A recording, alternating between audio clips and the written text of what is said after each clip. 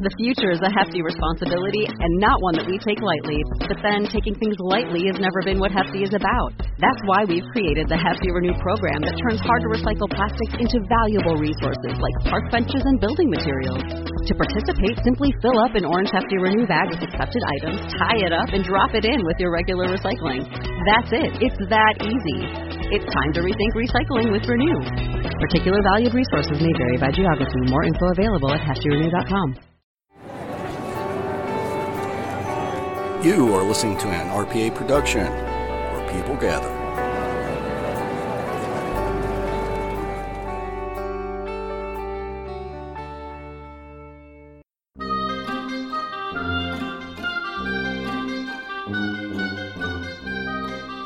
Ladies and gentlemen, Real Paranormal Activity is proud to present Terry's Mysterious Moments.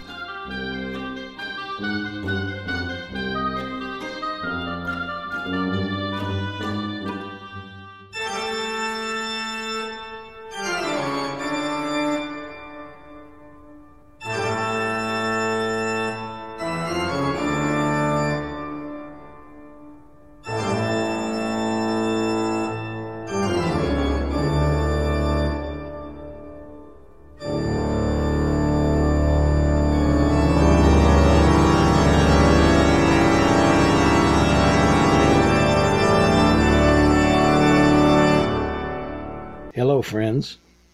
Welcome to Season 2 of Terry's Mysterious Moments. Thank you for listening to the show. I hope you find something interesting. Or maybe something spooky. Or maybe something just mysterious.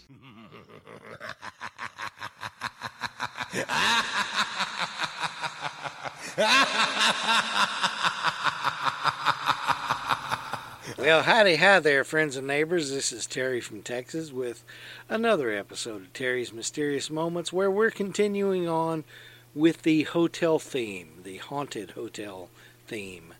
I've got a few more to talk about, so we're going to run it at least one more week, possibly two. So let's get right into the stories, okay? It has been described as having simple, rustic charm with its relaxing environment geared for hikers and true nature lovers. Baldpate Inn sits on 12.8 acres, and it's a fairly large mountain lodge. Owners have been careful to restore its unique architecture, for which it was honored as a historical set of buildings. In the Baldpate Inn's dining room, on display are photos, autograph photos that is, of well-known people taken by Charles and Stuart Mace, the professional photographers of the family. Stuart died in Colorado from an illness in 1920, but both his work and the work of Brother Charles still bring joy to guests. On display in this special Hall of Fame are pictures of U.S. Presidents Teddy Roosevelt and Franklin Roosevelt, Woodrow Wilson, George Bush. There are movie celebrities Lana Turner, Jean Harlow, and Roy Rogers, and captains of industry Henry Ford and Randolph Hearst. Folk heroes like Wild Bill Cody, Weston the Walker, and world-renowned figures Thomas Edison, Tetrazzini, isn't that a chicken dish? And Jack London. If you want to know who Weston the Walker is, you gotta Google him. I cannot describe what they got this guy listed for. It's nothing vulgar, it's nothing crude, it's just something so totally off the wall. Anyway, Ethel and Gordon Mace were married in 1911 and decided to go on their honeymoon to Estes Park, Colorado. They fell in love with the area and decided to homestead a piece of land. Along with Gordon's two brothers, photographers Charles and Stuart, they built a small cabin and planted crops of rhubarb to fulfill the requirement of the Homestead Act. To bring in some needed funds, the Mace family built a few little cabins for tourists to stay while on a holiday in Estes Park. Because of the huge demand for these cabins, they decided to build an inn after their homestead pattern was complete in January of 1917. Using the wood from trees on the property and stones around the area, they built themselves an inn. using their own skills in woodwork and construction. At the suggestion of a visitor, author Earl der Biggers, who wrote Mysteries, they named their inn after Biggers' imaginary inn in his book, 7 Keys to Baldpate. In the spirit of the story in this novel, the Maces would give each guest a key to take home with them. Their guests also gave them some interesting keys in return, some becoming competitive with each other to find the most collectible key to give Ethelyn Gordon. The first key donated to Ethelyn Gordon was a key from guest Clarence Darrow, the lawyer, in 1923. Over the years, Ethel and Gordon's collection of celebrity keys grew to over 12,000 and includes Edgar Allan Poe's dorm room key, which was number 13, and Stephen King's key to the hotel room over at the Stanley Hotel, also in Estes Park, where he wrote his book, The Shining. This tradition of giving their guests a key ended during World War II because the high cost of metal. However, the loyal guests continued to bring them keys, which added to Baldpate's considerable key collection. The Baldpate Inn opened in 1917, offering such amenities as hot running water, electric lights, and indoor plumbing, which I'm sure is greatly appreciated in the wintertime. The Baldpate Inn enjoyed many years in business and even continued on after Ethelyn Gordon passed over into spirit form. Ethel and Gordon Mace ran their beloved Baldpate Inn for many years. When treasured items of spirits are kept in places in this world, these treasures can act like an environmental trigger that draws the former owners in spirit form. Ethelyn Gordon had a rather large key collection, including some rather unique and valuable keys. The Mace family continued to run the Baldpate Inn until the Smiths bought it in 1986. In 1996, the Baldpate Inn was listed on the U.S. National Register of Historic Places, thanks to the work done by the Smiths. They were dedicated owners who loved the inn and did their best in taking care of it. During the winter of 2016, Baldpate Inn was fixed up on a grander scale. Their publicity read, "The historic homestead will be completely renovated by spring of 2016. After 30 years of being the owners of Baldpate, the Smith family, though, was ready to retire. Baldpate Inn, as of May of 2016, was for sale for $3,975,000.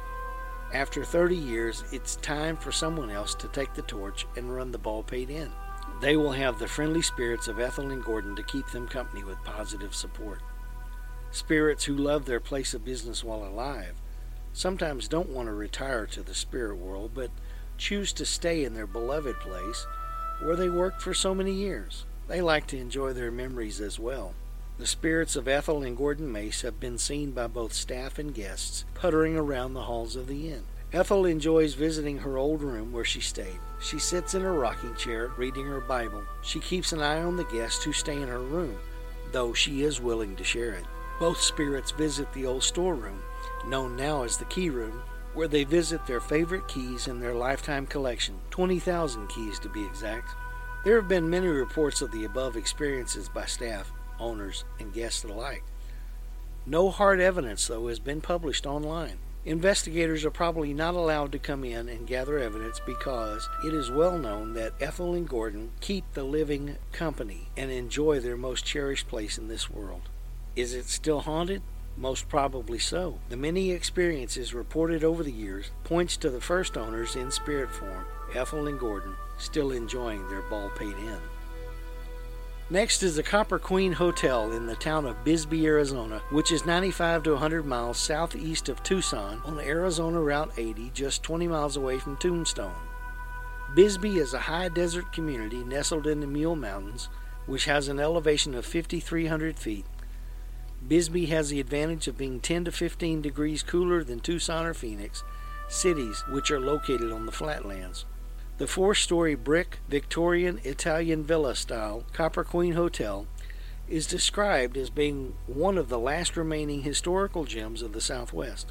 In fact, it is Arizona's longest operational hotel, as it has been in continuous service as a high-class hotel since it was built so long ago. The hotel has 2 lovely lobbies and a full-service restaurant. Not only inside dining, but also an outside misted patio dining area as well. Of course, there is an Old West saloon and a banquet room for special events and receptions. The inside of the hotel is rich in 1902 style and elegance, with turn-of-the-century architecture, antiques, and ambiance. The city of Bisbee got its start when it was discovered in 1877 as being a treasure trove of copper, lead, and silver veins. Army scouts on the trail of rebellious Apaches were led by civilian Jack Dunn through the Mule Mountains, who was the first to discover the signs of considerable mineral deposits, which turned out to be enormous. It wasn't long before miners and speculators flocked to the area, staking their claims on the numerous huge mineral deposits, setting up a very prosperous mining settlement called the Queen of the Copper Camps. By 1902, when other mines were weakening, Bisbee was still growing and in need of basic services. It became incorporated as a city called Bisbee in 1902 and grew into a community of 25,000 people by 1910. The Copper Queen Hotel was built in 1902 by the wealthy Copper Queen Mining Company to provide high-class accommodations for visiting dignitaries, politicians, and other travelers visiting this booming city. For nearly 100 years, the mines produced 8 billion pounds of copper, 102 million ounces of silver, and 2.8 million ounces of gold, along with millions of pounds of zinc, lead, and manganese. The mines survived price drops, labor costs, even World War II.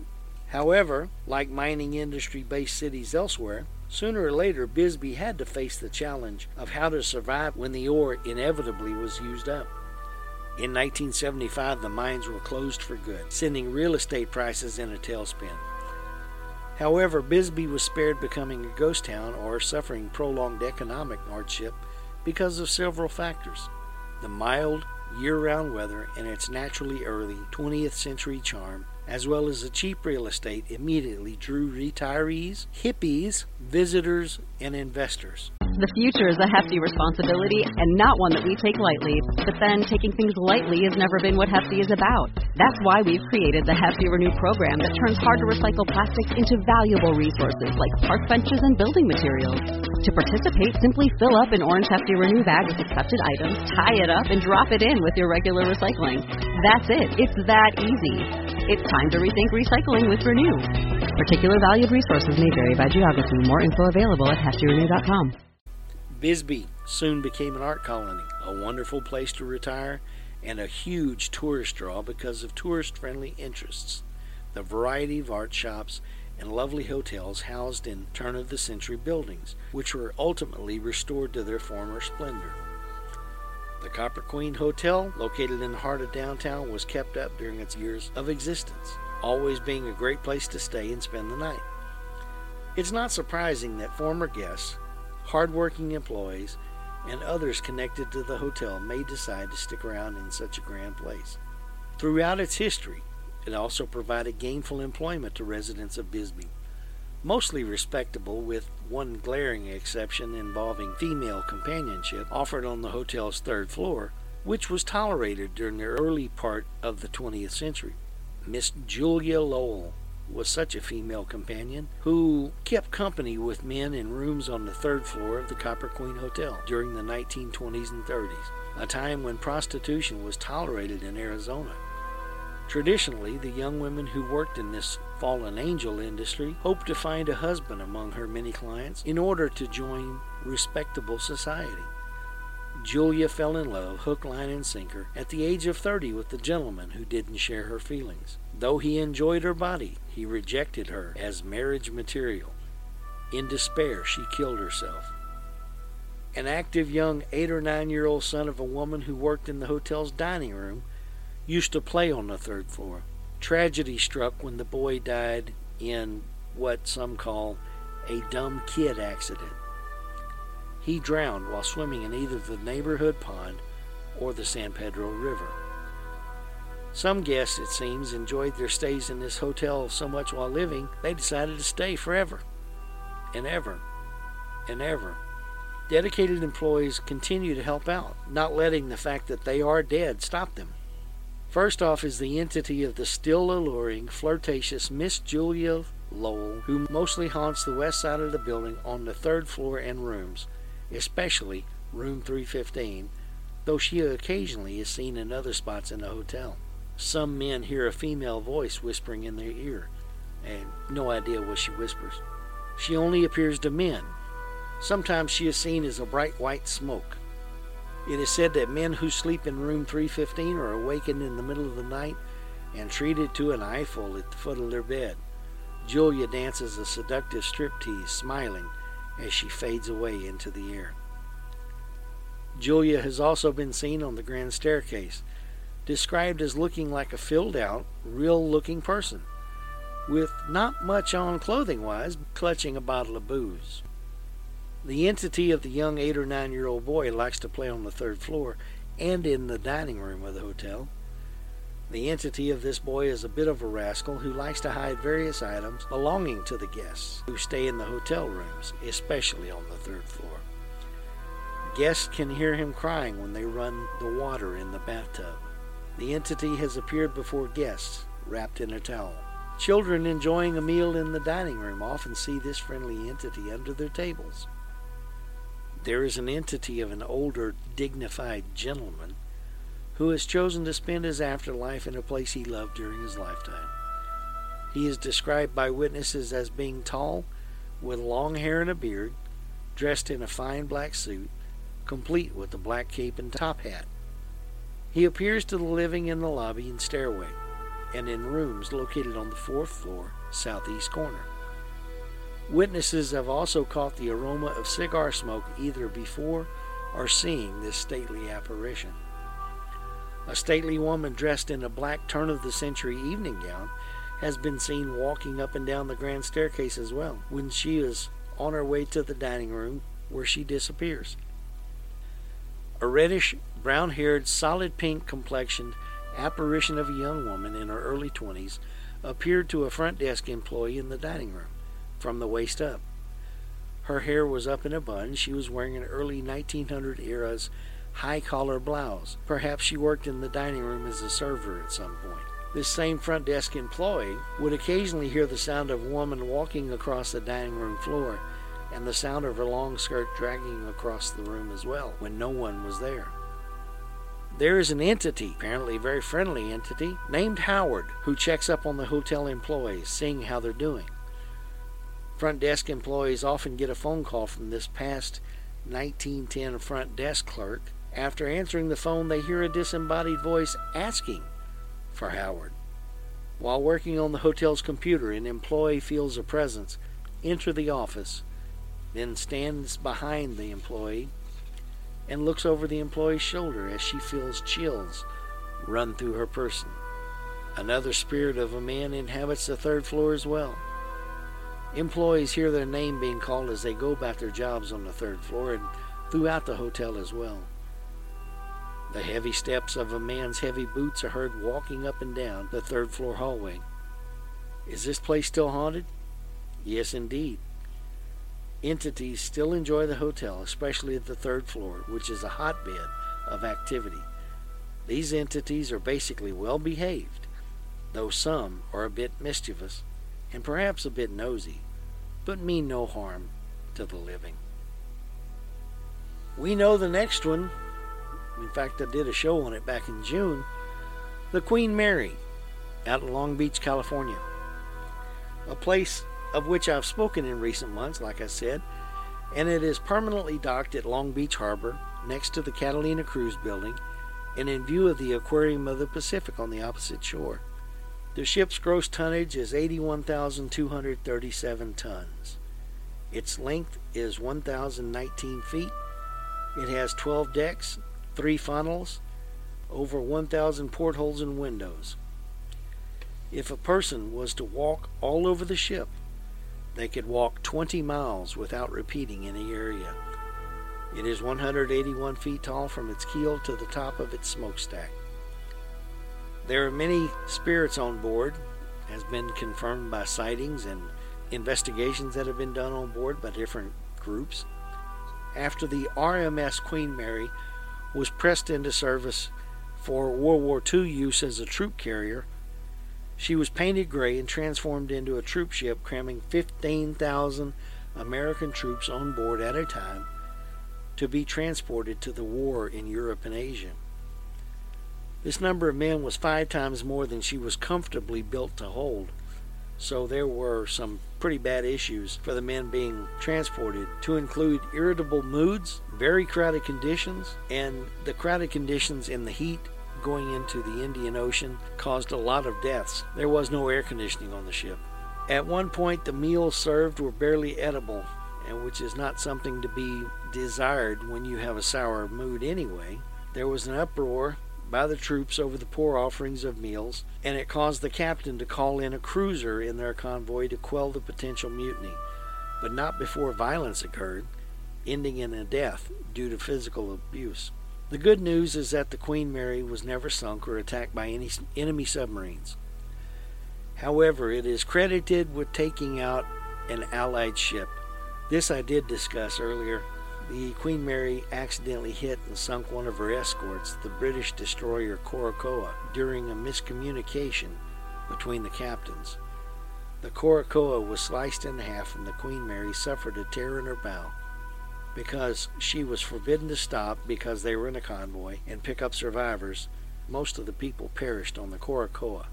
From 1946 through the late 50s, the Queen Mary and her sister, the Queen Elizabeth, dominated the market in transatlantic crossings.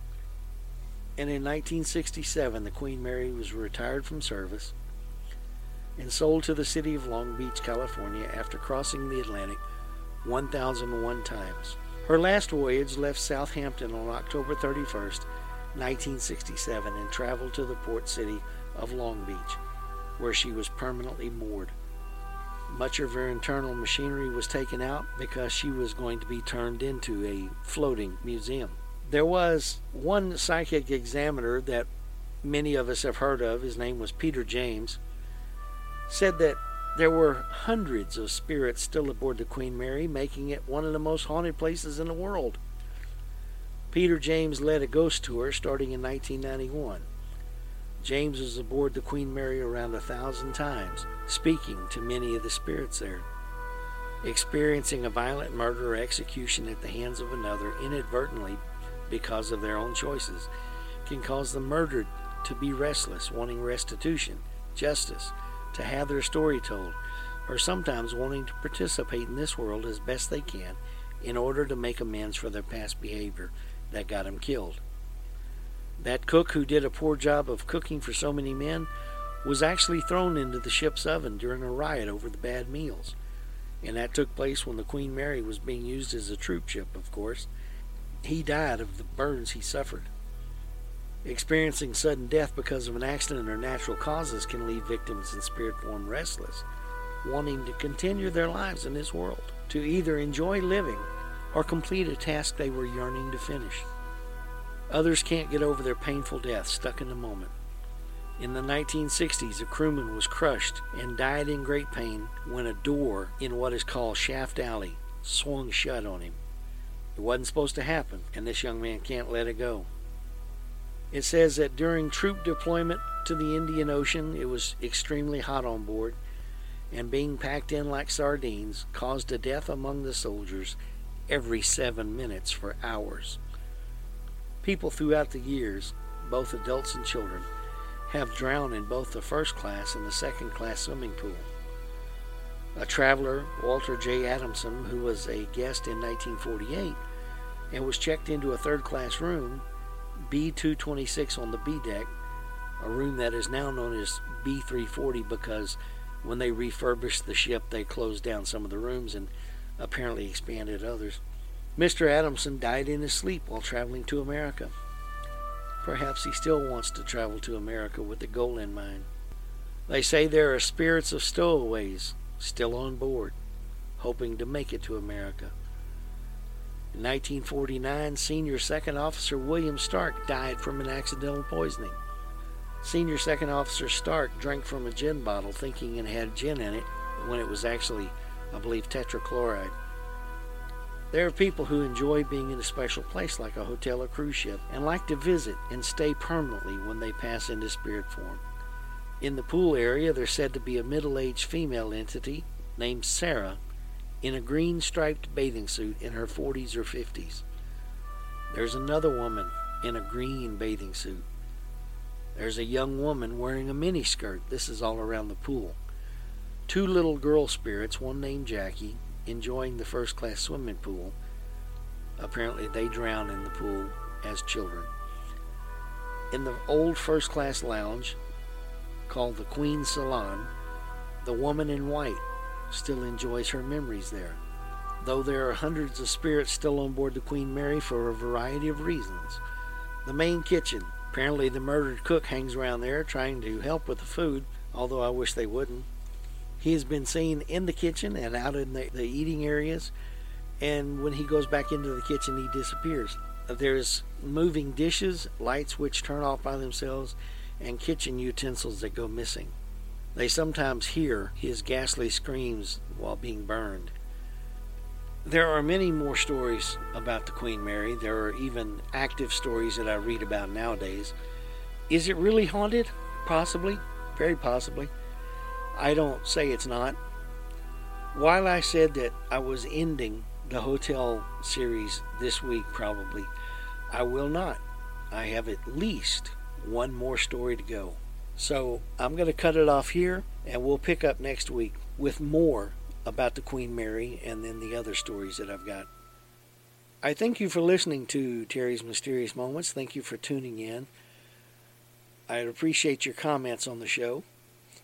Remember that you can contact me at terrysmysteriousmoments@gmail.com or Terry's Mysterious Moments on Facebook. I have a Facebook page for the show. You can also download from your app store, whatever you have, Apple or Android. You can download the RPA app, the Real Paranormal Activity app, and if you download that and install it into whatever device you listen to most, then you can get Real Paranormal Activity, the podcast, you can get Aaron's Horror Show, you can get Terry's Mysterious Moments, and you can get the Sandman Lullaby, all without having to go through another podcatcher. So download that app, install it, open it up, and there you are. Bob's your uncle. Well, I'm going to say goodnight for now. Again, remember to listen to Real Paranormal Activity with Aaron Hunter on Mondays, to Aaron's Horror Show with Aaron Frail on Tuesdays, Terry's Mysterious Moments with me on Wednesdays, and on occasional Thursdays, the Sandman Lullaby with Patrick Sean Jones. Y'all have a great week. Thank you again for being here, and we'll talk to you next time. Bye-bye.